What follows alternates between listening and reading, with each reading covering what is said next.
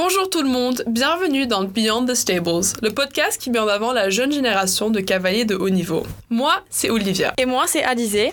On est impatients de vous embarquer dans cette aventure où on veut briser la glace entre le monde du haut niveau et celui des amateurs, et ceci en ajoutant une bonne dose de bonne humeur et de plaisir. Exactement. On veut vous emmener dans ce monde un peu mystérieux qu'on regarde souvent de loin, tout en se glissant dans la peau des jeunes talents qui brillent déjà. C'est ça, on veut déconstruire tout ça dans une ambiance sympa. Alors préparez-vous à entrer avec nous dans Beyond the Stables. Aujourd'hui, on enregistre notre premier épisode avec Jennifer Hochstadter à Madrid, là où Alizée et moi on étudie depuis 4 ans. They jump the last, they're clear. That's a great start. That is an absolutely superb round.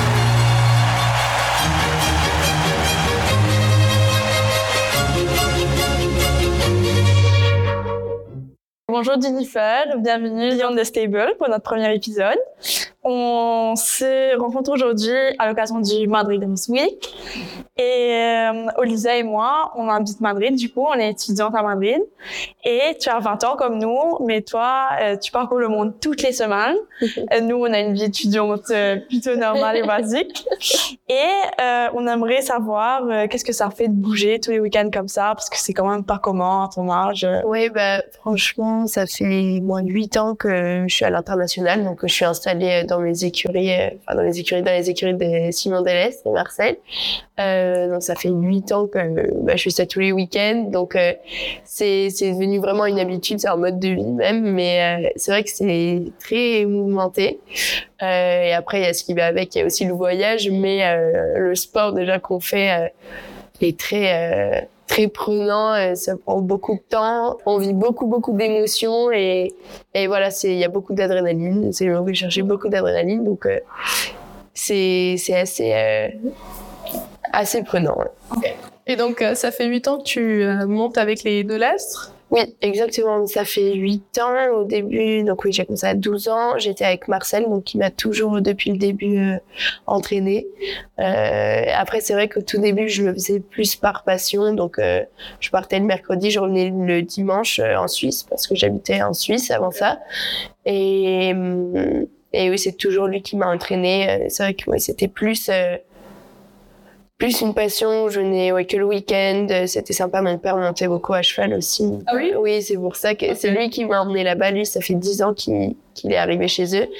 Et donc voilà, je faisais ça, je le suivais un peu partout, je les suivais et puis il y a 2 ans seulement, j'ai commencé à faire ça plus professionnellement. Et comment est-ce que du coup tu as bougé de Marcel à Simon? Alors, je suis toujours avec Marcel. Ok. Ouais, je suis toujours. C'est vrai que ça, on ne sait pas du tout parce que je sais pas pourquoi d'ailleurs, mais j'ai toujours été avec Marcel. Toujours. Après, c'est vrai qu'au tout début, quand de temps en temps, il entraînait encore l'équipe de Colombie et du Maroc. Non, quoique même le Maroc, c'est beaucoup plus récent et là, il était beaucoup plus toujours avec moi, mais il y a eu de temps en temps, oui, Simon m'entraînait quand Marcel ne pouvait pas, et ce qui est très rare.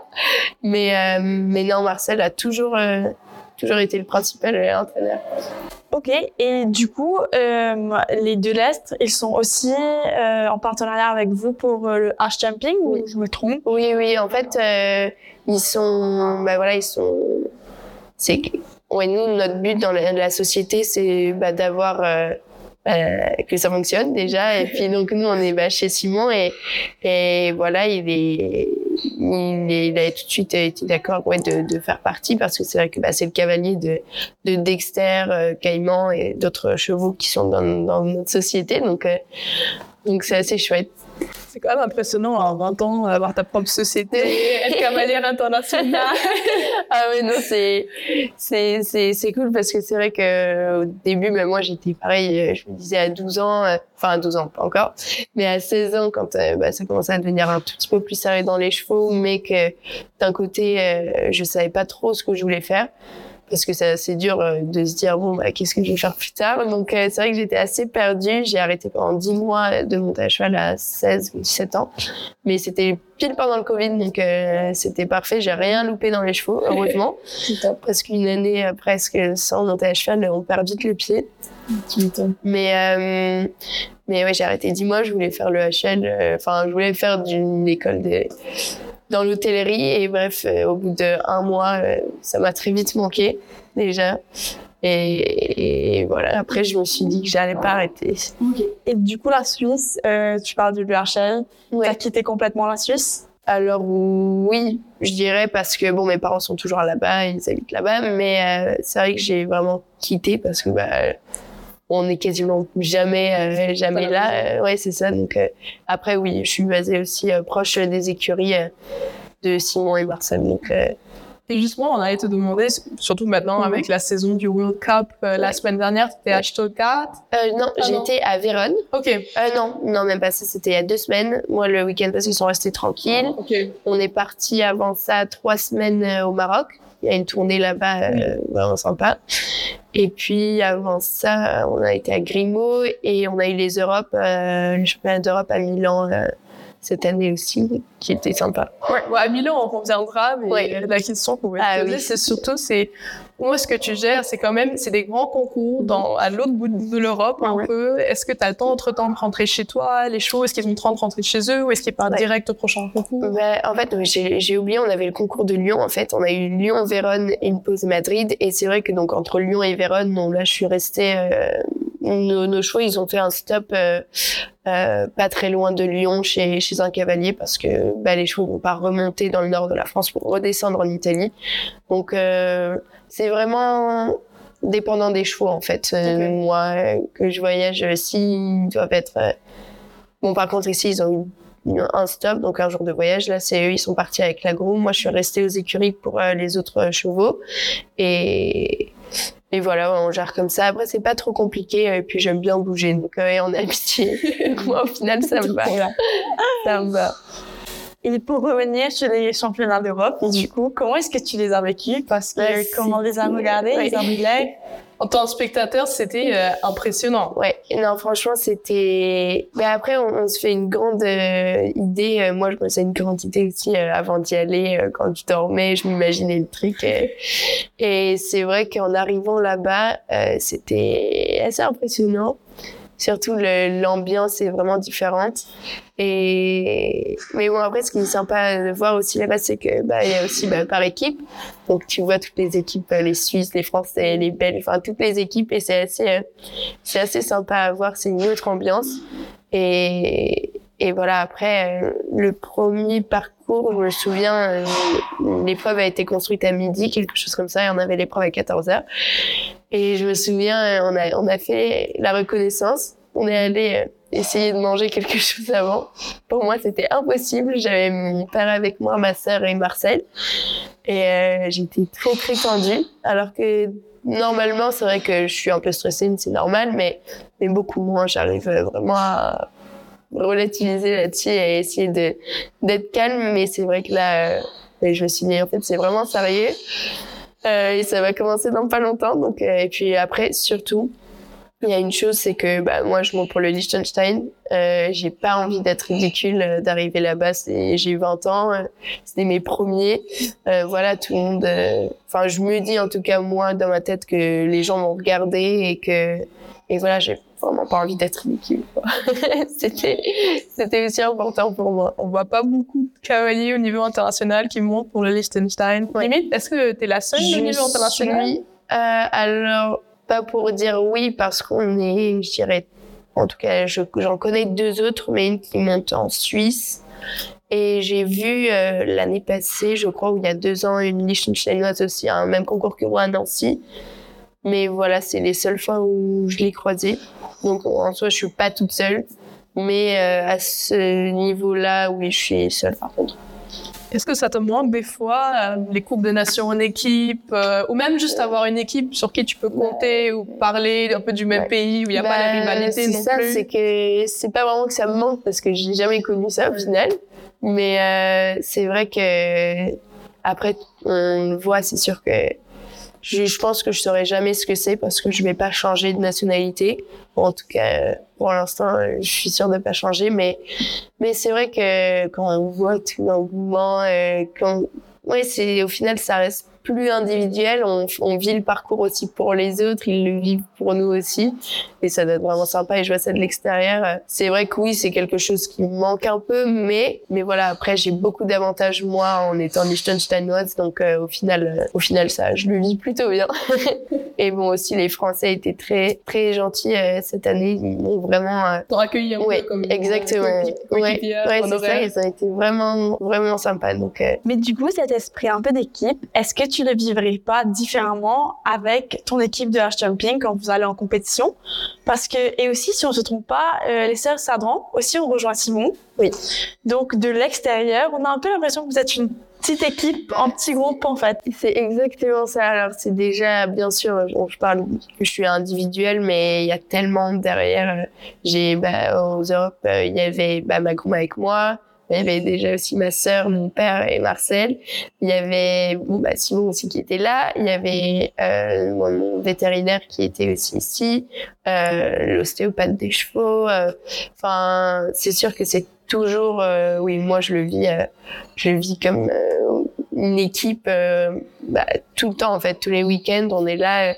Même si oui, Simon n'est pas mon entraîneur, au final si j'ai des questions sur de temps en temps certains chevaux qu'il a déjà montés et que j'ai besoin de conseils, il va bien sûr m'aider, ou Marcel bien sûr, et c'est assez sympa, même pareil avec les Sadrans, c'est vraiment sympa. Ces dernières années, on est vraiment une équipe, ensemble.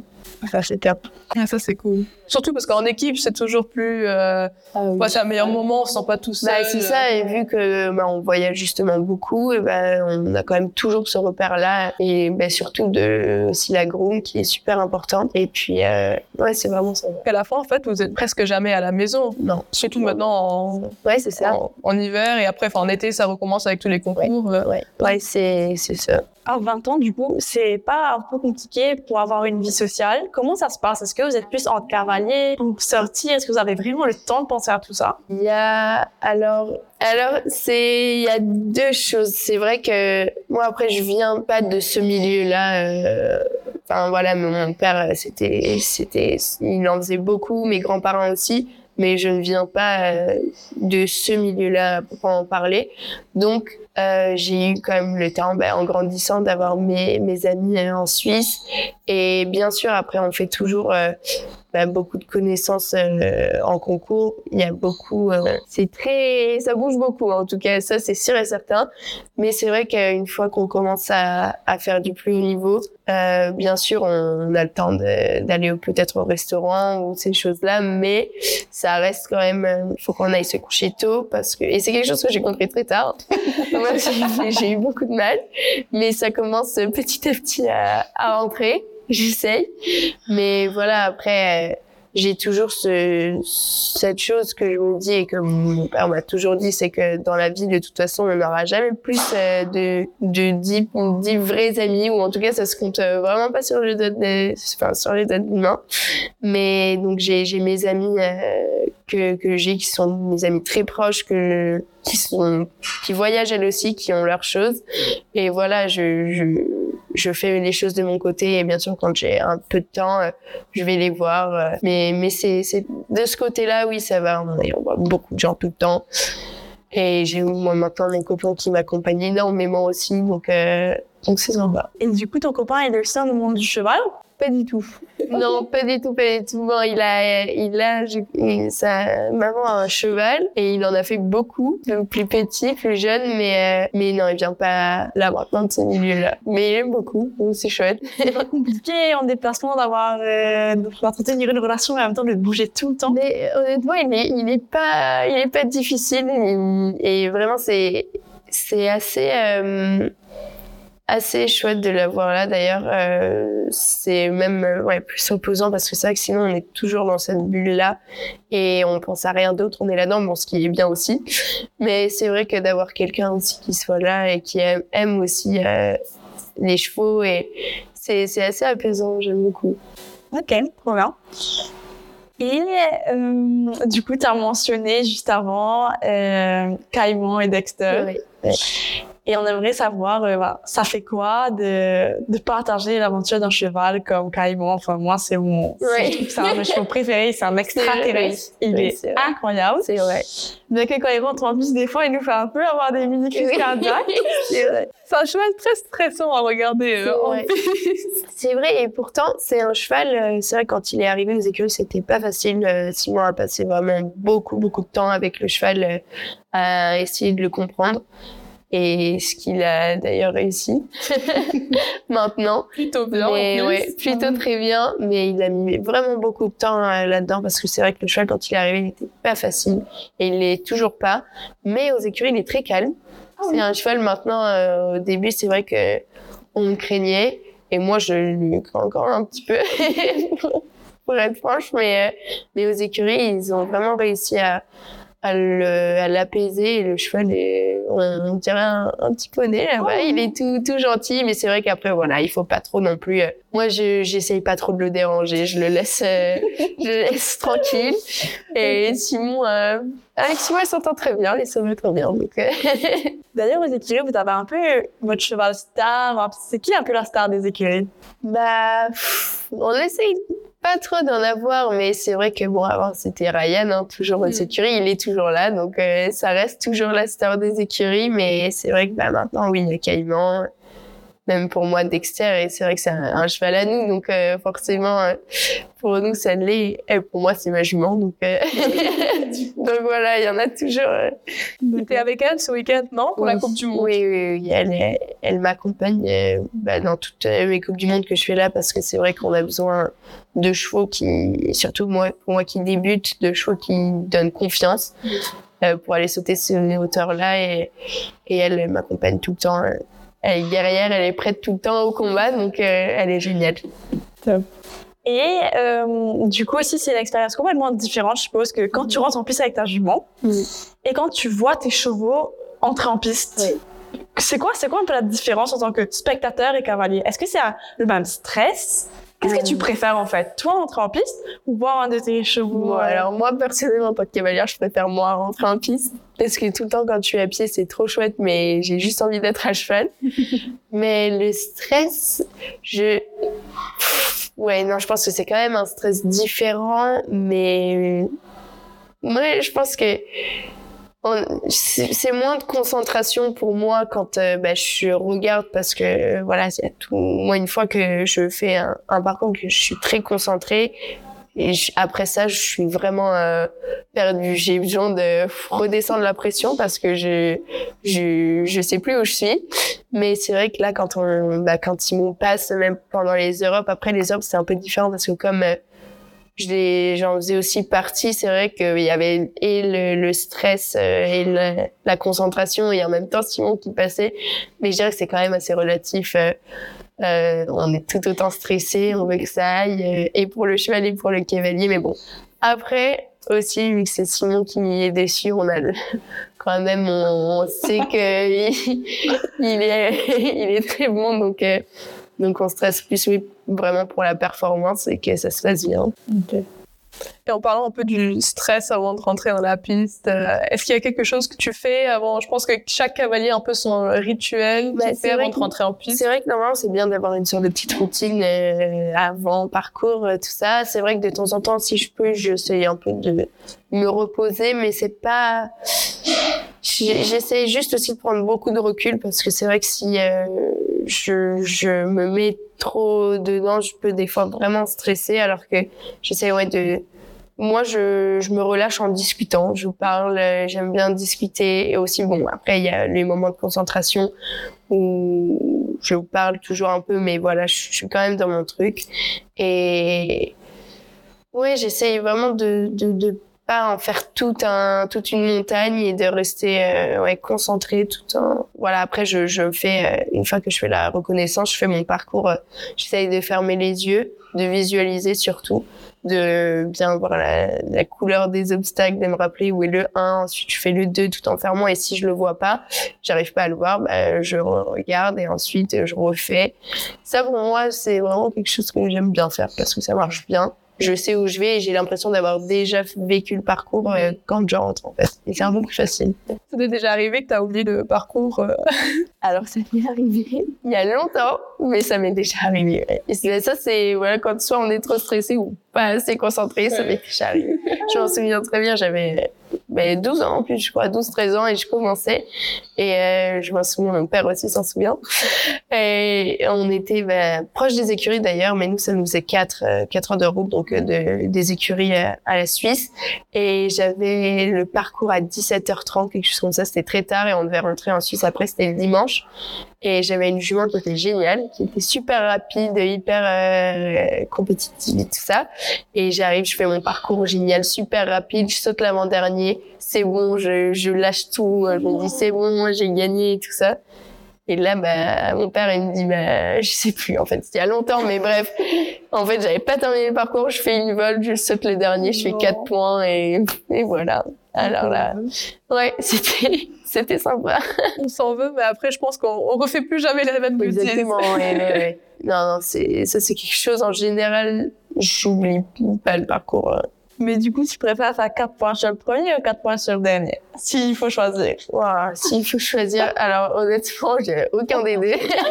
Mais s'il faut choisir, je dirais qu'après quand on fait sur le 1, de temps en temps, ça peut déstabiliser, mais vraiment, au final, en fait, ça peut aussi relâcher le parcours. On se dit, j'ai fait 4 points, je continue, et puis, voilà. Et le dernier, quand même, ça dépend du parcours, en fait. En fait, tous les parcours, on va être sans faute, mais si c'est un truc très important et qu'on fait le dernier, c'est pas cool non plus. Ça reste sur une barre, au final. Ouais. Et ce week-end, comment t'abordes le concours? T'aimes bien être à Madrid? D'ailleurs, est-ce que t'as le temps de voir la ville, etc., ou c'est vraiment concours, hôtel? Après, je suis venue l'année passée. Je sais qu'on a quand même... on n'a pas fait vraiment un tour, parce que c'est vrai que là, on n'est pas loin de la ville, mais on est quand même un peu à l'extérieur. Vous n'êtes pas dans le côté le plus beau de Madrid. Ouais, c'est ça, on est quand même à l'extérieur. Bon, après, nous, hier soir, on a quand même été au restaurant dans Madrid. Okay. C'est vraiment sympa, on a le temps le soir. Mais c'est vrai qu'une fois que le concours commence et que là, les épreuves vont être... vraiment du milieu à la fin de soirée. C'est vrai que là, on va vraiment rester sur le concours et voilà, le matin, on va monter les chevaux. Donc, au final, on n'a pas vraiment le temps. On peut le trouver, mais après, j'aime bien rester aussi par là et pas trop me déconcentrer. Ouais. Mais Madrid, on était venus l'année passée, c'était vraiment sympa. J'avais beaucoup aimé ce concours. J'aime beaucoup la ville aussi, parce que je suis espagnole du côté de ma mère, moi. Ah oui? Et c'est vrai que je suis pas venue beaucoup en Espagne, donc j'aime toujours venir ici. C'est vraiment une belle ville. Elle vient d'où en Espagne, ta mère? De Galice. Elle vient du Nord. Je saurais peut-être dire la ville exactement. J'ai oublié, mais dès là-bas. Madrid, c'est une chouette de ville. Ouais, on a vu Madrid, on étudie là. Ouais, c'est vraiment sympa. J'avais jamais vraiment vu. Et après, moi, j'ai beaucoup d'amis qui étudient ici. Mais j'ai un ami que j'ai vu hier qui étudie dans la même université que vous. Ah oui? Dans la même école, pardon. Okay. Et tout le monde me dit qu'ils adorent Madrid. Ouais, ils sont vraiment fans de cette ville. Non, c'est très, très, très fun. Ouais, ça a l'air.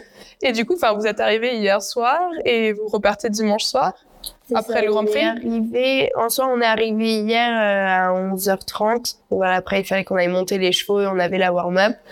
Et on repart dimanche après, dimanche soir, quelque chose comme ça. Et on repart. Ensuite, là, on a une semaine de pause encore. Et ensuite, je vais à Genève pour finir l'année. Ouais. Ah, ça, c'est chouette. Mais pour les 25, pas pour les 5 étoiles. Ok. Mais c'est sympa. C'est une belle façon de finir l'année quand même. Ouais, c'est ça. C'est quand même une bonne récompense, entre guillemets. Ça fait toujours plaisir. Tu vas emmener qui à Genève?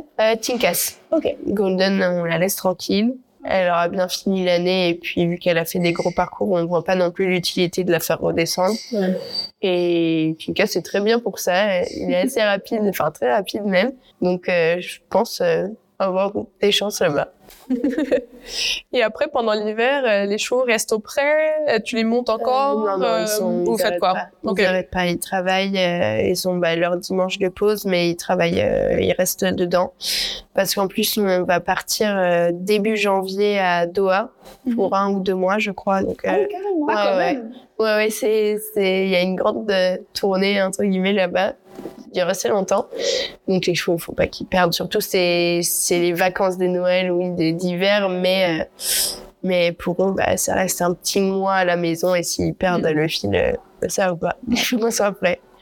Et du coup, quand ils sont à la maison, est-ce que toi, tu vas partir en Noël normal avec ta famille, etc. Ou tu dois être aux écuries à aller bosser pendant les vacances de Noël? Alors, c'est vrai que moi, pour l'instant, je prends quand même mes petites vacances de Noël, Nouvel An, tout ça, pour voir ma famille, mes amis et tout ça. Mais c'est vrai que plus tard, ça sera de plus en plus compliqué. C'est vrai que si je prends l'exemple de Simon, ils fêtent...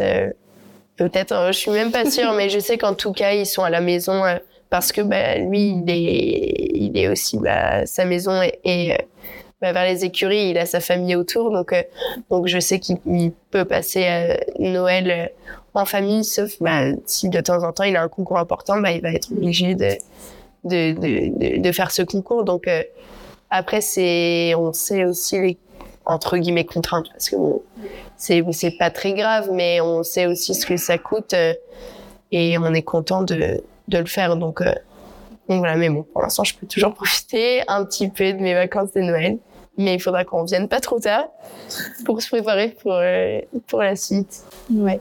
Et comment est-ce que vous choisissez vos concours? Parce que là, tu passes 2 mois à Doha. Ouais. Mais c'est qui planifie On regarde, déjà ce qui est super, c'est que sur notre téléphone, on a une sorte de app où on voit tous les concours qui sont à venir pour les mois. Là, je pense qu'on est bien jusqu'à juin, on peut regarder, donc c'est sympa. Je pense que on voit un peu ce que Simon fait, mais il y a beaucoup de concours où on peut pas encore le suivre dans le global et tout ça. Donc c'est vraiment Marcel qui regarde le programme. On regarde si on est avec Simon, tant mieux, c'est cool. Si on l'est pas, c'est pas grave. On regarde aussi avec les Sadrans ce qu'ils font, parce que Louise est entraînée par Marcel et Jeanne par Simon. Donc voilà, on essaye au maximum de pouvoir être tous ensemble. Mais voilà, pour Doha, je sais que les Sadrans et Simon devaient y aller. Nous, en général, on va au Sunshine en début d'année. Et voilà, on s'est dit au final, c'est un 4-5 étoiles. Et on peut la jeune aussi que j'ai, donc au final, si on peut tous se retrouver là-bas, et c'est sympa, et puis ça change, on n'a jamais été là-bas, donc ça va être sympa. Ouais, je pense que ça va être chouette. Ouais, on va prolonger, on va avancer l'été. En ce moment, c'est horrible. Mais chez vous, ici, il fait super beau. Nous, il fait déjà tellement froid, là où je suis en train c'est waouh. J'ai super froid. Moi, j'étais trop contente de voir le soleil. Et aujourd'hui, en plus, il fait vraiment exceptionnellement froid. La semaine dernière, on était encore en t-shirt. Il faisait pas mal de chaud. Ouais, ok. Non, pour moi, là, il fait chaud, chez vous. Oh là là, c'est trop bon. Et avec les Sadrans encore, on a vu qu'ils ont récupéré une de tes juments, ou je sais pas si c'est un ou une jument, récemment. Oui. Donc vous bossez un peu ensemble comme ça aussi, ou pas vraiment? Non, pas vraiment. Oui, c'est ça, c'est qu'on avait une jument qui était aussi à moitié à Simon, qu'on a acheté l'année passée au Maroc, qui est une vraiment chouette jument que j'ai pu monter en début d'année, là, dans les 7 ans, dans les jeunes chevaux. Elle était vraiment géniale. Je pense que c'est une vraiment bonne jument et elle a plu à beaucoup de gens, et dont les Sadrans, et qui ont été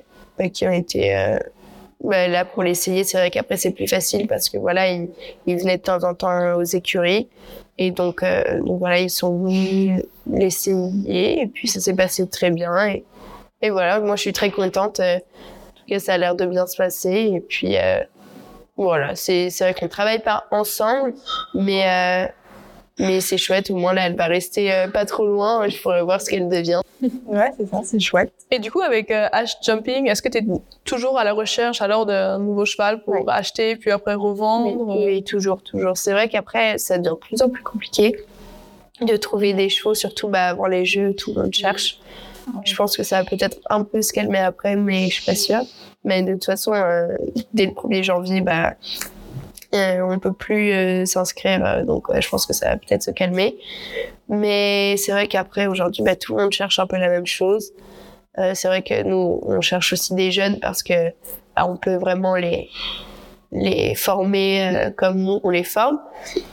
Mais c'est compliqué. Après, je cherche aussi... il faudrait que j'ai un cheval qui puisse aussi accompagner les 2 autres qui sont là maintenant pour faire les plus grosses épreuves. Sauf que tout le monde cherche un cheval de 8-9 ans, qui soit bien, qui soit respectueux. Voilà, quoi. Et après, il y a le prix qui va avec et tout ça. Donc ça devient de plus en plus compliqué, mais voilà, on essaye, on cherche toujours un peu. Et voilà, après, on n'a pas non plus envie de devenir une usine où on prend plein de jeunes et puis voilà, on veut vraiment essayer que ça reste du bon niveau et que les chevaux soient des bons chevaux. Et en parlant un peu du milieu de acheter et vendre les chevaux, je trouve que surtout après Covid, c'est devenu très cher. Ouais, les marchands, c'est difficile de trouver des bons marchands où tu vas vraiment acheter le cheval et le cheval qui va arriver chez toi, c'est le même que tu as essayé. Ouais.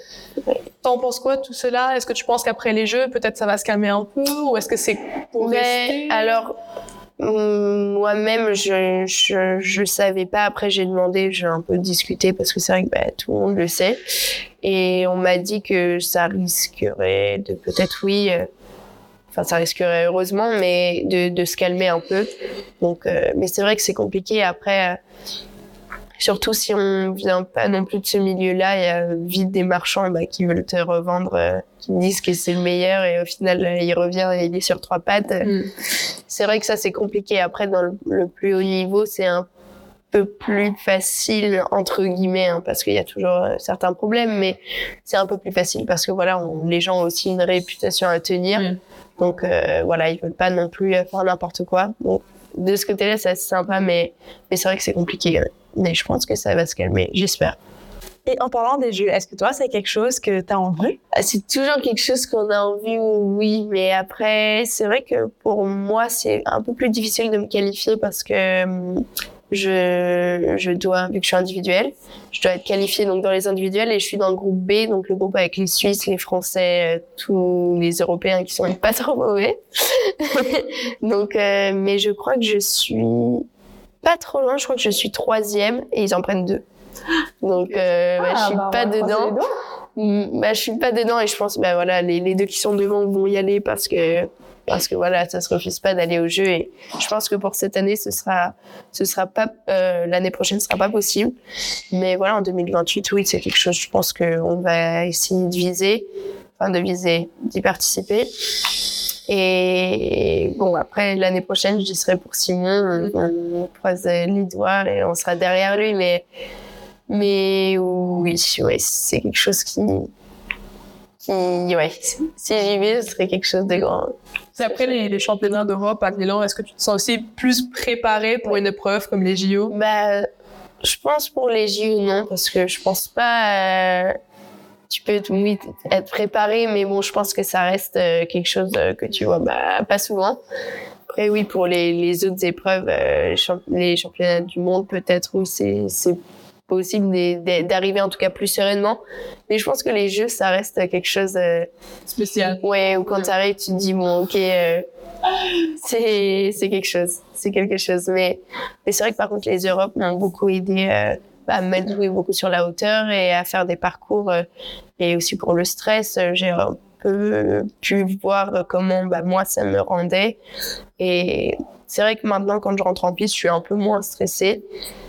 Alors qu'au début, le premier 5 étoiles que j'ai fait, c'était à Madrid, c'était à l'Esso Hermès à Paris. Parce que Sylvie Robert, l'organisatrice, veut aussi beaucoup donner de chance aux jeunes et elle m'a vraiment beaucoup aidée. Mais voilà, on a voulu aller plus vite que la musique et on a voulu faire tout de suite le Grand Prix. Ça s'est pas bien passé du tout. Parce que voilà, on se rend pas compte et je me rendais pas compte du tout au début de la différence, même du 4 au 5 étoiles. C'est vraiment différent. Moi, je le voyais à la télé aussi au début ou comme ça, quand on regarde les parcours, on se dit ça va. Et en fait, pas du tout. C'est tellement précis. Si voilà, le cheval se décale un tout petit peu à droite ou à gauche, ça change tout. Il faut tout de suite réfléchir et c'est vraiment plus le même sport, je dirais. C'est totalement différent. Mais d'ailleurs, ce sommet, c'est la première fois que je t'ai vue, c'était à ta participation sur un match. C'est vrai?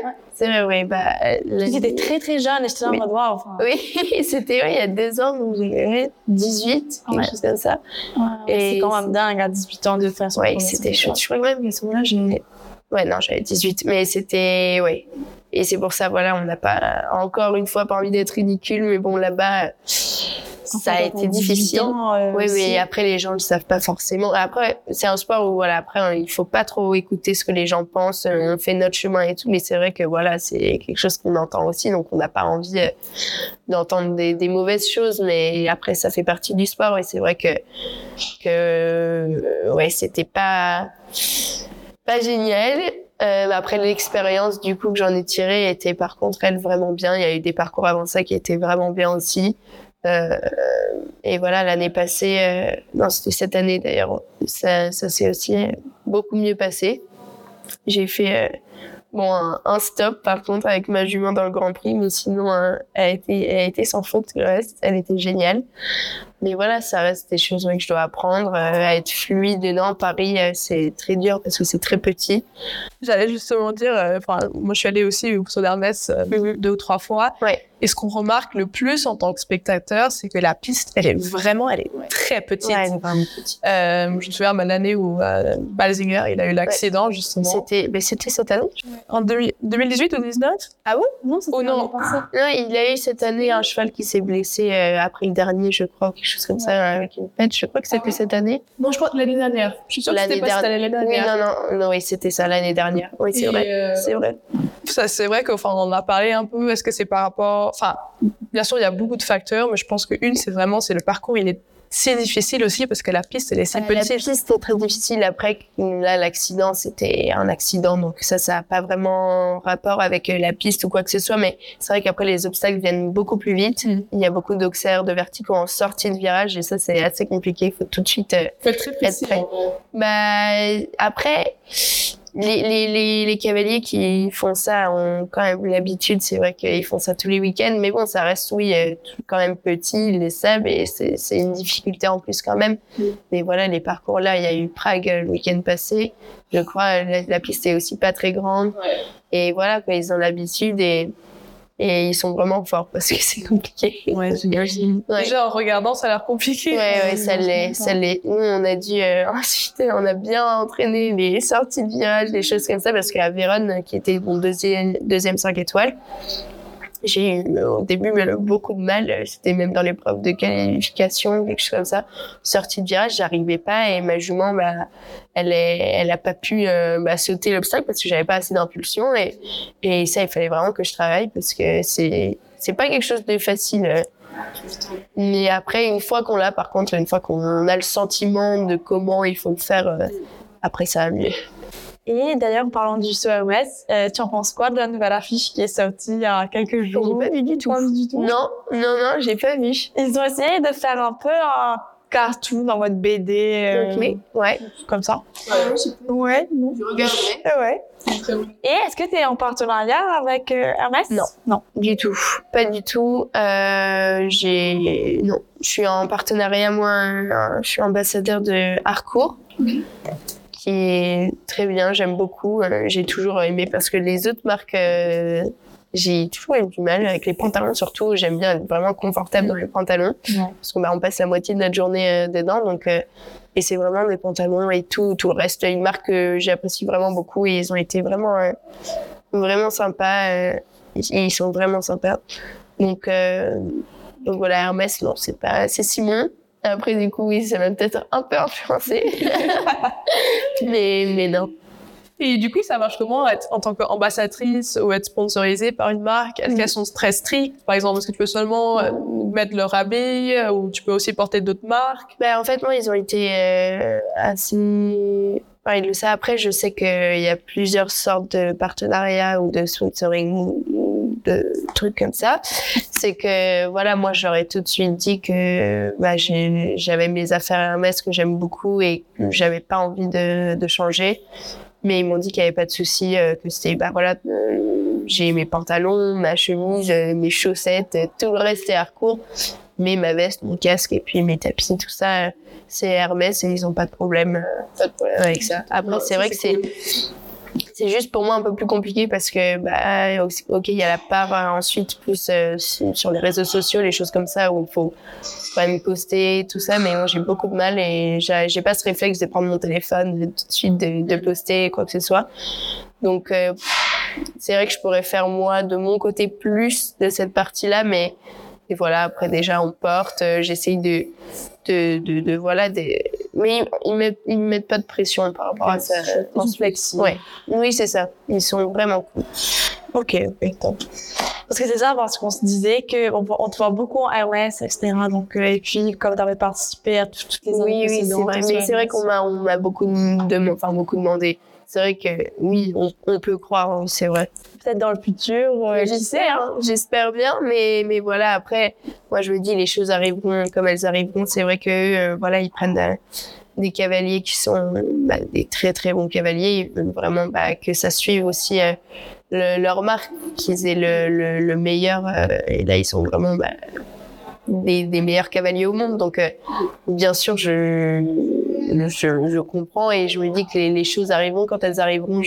Et je cherche pas non plus à demander, à chercher. J'ai pas envie de devoir faire ça. Si les marques ont envie de faire quelque chose avec moi, je serais très contente de le faire, mais je vais pas commencer à courir derrière et à leur demander. Donc voilà. Et puis, t'as toute une danse. Oui, voilà, c'est ça. D'ailleurs, t'es jeune, il y a de plus en plus de jeunes sur le circuit 5 étoiles. Oui. Est-ce que, du coup, vous avez un peu un groupe d'amis Alors, parce qu'il y a beaucoup d'anglais, genre Aritia, etc. Ouais. Après, il y a beaucoup de personnes qui sont... comment dire pas très... Oui, non, il n'y a pas de problème. Hein. Et en plus, ils ne parlent pas français, donc tant mieux. Mais c'est vrai que lui, il fait du haut niveau depuis un peu plus longtemps. Il est très fort, très très fort. Donc voilà, je pense qu'il a un peu... voilà, il a suivi ça, on le sait, voilà. Mais on était sortis à Madrid l'année passée, c'était très sympa. Okay. Mais voilà, c'est... Après, je dirais quand ça va venir après, Jeanne les connaît très bien, elle s'entend très bien avec pas mal de jeunes dans celui-là, mais moi après je suis assez nouvelle, donc c'est vrai que je connais moins de jeunes. Et c'est vrai qu'ici il y en a pas mal. Il y a, je sais, Harry Allen, je crois qu'il est là. Il y a Jack Ryan, oui, les Philippins, les trois en plus aussi est là. C'est vrai que je les croise pas mal, mais bon, il n'y a pas de... C'est un peu dur aussi, peut-être, de casser ce petit groupe et de... C'est ça. Bon, après, je demande pas parce que voilà, on a notre groupe à nous et je suis très bien comme ça. Mais voilà, je trouve que ça se fera dans le futur si ça doit se faire. Et puis voilà, chacun après a sa ligne et regarde en avant. Mais voilà, après... Ok. Ouais. Pas plus que ça, en tout cas. Donc, vous sortez pas tous ensemble en soirée cavalier? Sauf l'année passée, voilà. Okay. Oui, on était sortis avec certains cavaliers. Voilà, c'était sympa, mais c'est vrai que le lendemain, il y a pas de... Tu sais pas qui est la personne, il y a jamais rien eu. Puis chacun repart de son côté, et puis voilà. C'est un peu comme ça. Je trouve ça dommage, parce que... Surtout, vous voyez tous les week-ends, vous allez au même concours. On aurait pensé que ça fait un peu effet petite famille. Ouais. Mais tout le temps, c'est toujours les mêmes, en fait, qui reviennent tous les week-ends. C'est vrai. Mais ouais, c'est... Pour l'instant, non, pas vraiment. Après, il y en a qui sont vraiment très sympas. Même après, dans le cercle moins jeune, ce que j'ai beaucoup apprécié en venant dans le haut niveau, c'est que justement, je trouve que c'est plus les cavaliers qui sont là depuis plus longtemps, qui sont vraiment gentils, je trouve, bienveillants. Il y a Ben Mayer, que je connaissais pas plus que ça, et qui en plus maintenant est sponsorisé par un associé et que j'admire vraiment beaucoup. Et il est très gentil. Il y en a énormément d'autres que je peux citer, mais il y a... Enfin bref, ça fait beaucoup, il y en a pas mal. Mais même des cavaliers comme ça de l'extérieur, on se dit ah il est pas sympa ou il sourit jamais ou quoi que ce soit, et en fait ça va être la personne la plus sympa et bienveillante, et franchement ils ont été, enfin on se sent bien en fait, on se dit pas qu'est-ce que je fais là, ils me regardent tous mal. Ouais, c'est ça, parce qu'on peut s'imaginer la pression de monter devant, déjà tu montes avec Marcel et Simon, donc oui. Que ça enlève déjà un peu, mais de monter devant Adric dans les Cameroun ou Steve Gerda, enfin ça va pas un peu de pression au moins. C'est ça, après c'est vrai que ouais ils sont, ça reste agréable, ils mettent vraiment justement, c'est vrai que quand les plus jeunes, bah si ça avait été que ça, là il y aurait, je pense, cette pression là, parce que c'est pas du tout la même approche, mais je trouve que justement les cavaliers, ces cavaliers là ont vraiment, enfin après ils ont rien fait pour, hein, ils font leur truc, mais c'est vrai que je sais pas, c'est très très agréable. Ouais, ils sont et tu vois qu'ils veulent ton bien et ouais, c'est ça, ils sont gentils, eux ils ont toujours ils disent tout le temps bonjour, hein. C'est compliqué, hein, attention, parce qu'il y en a qui c'est compliqué, qui savent pas, mais voilà, rien que ça, et puis voilà, ils sont juste la main bienveillants. Ouais, c'est sympa. Voilà. Et en dehors des cavaliers de haut niveau, c'est qui un peu ton cavalier que tu préfères regarder, en dehors des deux l'Est, évidemment? Oui, bien sûr. Ouais. Les enlèves. Ben, j'aime beaucoup. Je le trouve très, très classe, très propre à cheval. Enfin, je trouve que c'est par contre très fluide. Bon, comme beaucoup de cavaliers de haut niveau, mais lui, j'aime beaucoup. Après, il y a Marcus Henning, que j'aime beaucoup aussi. Et il y en a pas mal, mais ceux-là j'aime beaucoup. J'aimais beaucoup Christian Allman, parce que je trouvais surtout ça me reste de quand j'étais petite, où mon père me disait toujours regarde bien ces barrages, c'était toujours des virages magnifiques et tout ça, et j'aime vraiment bien. Et un autre que j'aime beaucoup, c'est Nils Brunsils. Parce que il a ce truc il a un œil, je crois, qui est figé en fait. Okay. Il peut pas tourner l'œil droite. Je crois que c'est ça. Il peut pas tourner à droite ou à gauche l'œil comme ça. Donc en fait, il a quand même ce handicap en plus que les autres, je trouve. Et je l'admire dans ce sens-là, parce que il fait quand même du haut niveau. Et avec ça, donc on voit de temps en temps dans les parcours, on se dit mais où est-ce qu'il regarde, et en fait c'est juste qu'il essaie de regarder. À Barcelone, je me posais cette question. Je te disais, mais j'ai l'impression qu'il me regarde. Ouais. Ah oui, c'est vrai. Totalement. Ouais, c'est ça. Et toujours on voit dans les parcours, il regarde de l'autre côté, où t'as l'impression qu'il te regarde alors que non. Ouais. Voilà. Et est-ce que du coup, pas pour dire les plus vieux, mais on va dire les cavaliers plus expérimentés, est-ce qu'ils vous passent aussi à vous des conseils, des aides? Alors, quand vous êtes ensemble ou... Non, pas spécialement, parce que voilà, moi je suis avec Simon et Marcel. Si j'ai besoin d'un conseil, c'est vers eux que je vais me tourner. Mais ouais, non, il n'y a pas de... C'est un peu pas chacun pour soi, parce que oui, après entre cavaliers, il y a toujours, si on a besoin, on se dit qu'est-ce que tu vas faire ici, voilà, là vous posez quand même la question. Oui, il y a de temps en temps. Après c'est vrai que moi personnellement pas encore, je vais pas aller vers dire bon alors tu fais quoi là, non, pas encore, mais voilà. Excusez-moi, mais vous pensez faire quoi? Voilà. Mais après ça m'a surpris, c'était l'année passée d'ailleurs, je sais plus quel cavalier c'était, mais j'étais à cheval et il m'a dit tu fais quoi de là, comment c'est la ligne, elle est bien ou pas? Et je me suis dit, attends, il parle à moi ou pas? Parce qu'il y a 50 autres cavaliers de 5 étoiles qui sont autour, mais il me demandait à moi. Je disais, bon, ok. Et c'était sympa, j'ai trouvé sympa. Ok, c'est chouette. Ouais. On peut pas prendre trop de ton temps. Donc, tu prépares ta première épreuve 5 étoiles aujourd'hui. Oui, en plus, je suis assez au début avec les deux aujourd'hui. Donc, et puis, si la qualification ce soir, non? Oui, c'est ça, à 19h30, mais j'ai le 2, donc ça va aller vite. Ok. Et une dernière petite question. Si tu avais à partager un conseil à un jeune qui aimerait faire au niveau, ou juste un conseil de vie, qu'est-ce que... C'est un conseil que je donne et que moi-même, je le disais, j'ai encore beaucoup à apprendre là-dessus. Mais c'est vrai que pour un jeune qui veut commencer, c'est vraiment, il faut essayer d'être vraiment le plus professionnel possible. Je sais que moi, en tout cas pour ma part et pour beaucoup de jeunes, c'est compliqué. On se dit mais les copains ils sortent ce soir, moi aussi je veux y aller. Mais en fait, il y a tellement derrière et il faut savoir qu'il y a le groom et le groom c'est vraiment aussi l'essentiel. Et voilà, il faut pour soi-même et pour les autres, on veut pas être déçus nous-mêmes et on veut pas les décevoir non plus. Donc je pense que avoir de la rigueur, ça, c'est le plus important. Même si c'est dur, faut vraiment se faire violence là-dessus, surtout au début, de se dire, OK, il faut que je le fasse parce que, voilà, on veut réussir aussi. Mais il faut se donner à fond et mettre toutes les chances de notre côté parce que, si on a un talent, bien sûr qu'on peut y arriver, mais pas sans travailler non plus. Donc voilà. Merci beaucoup. Alors, merci à vous. Une bonne chance pour ce week-end. On croise les doigts pour toi. They jump the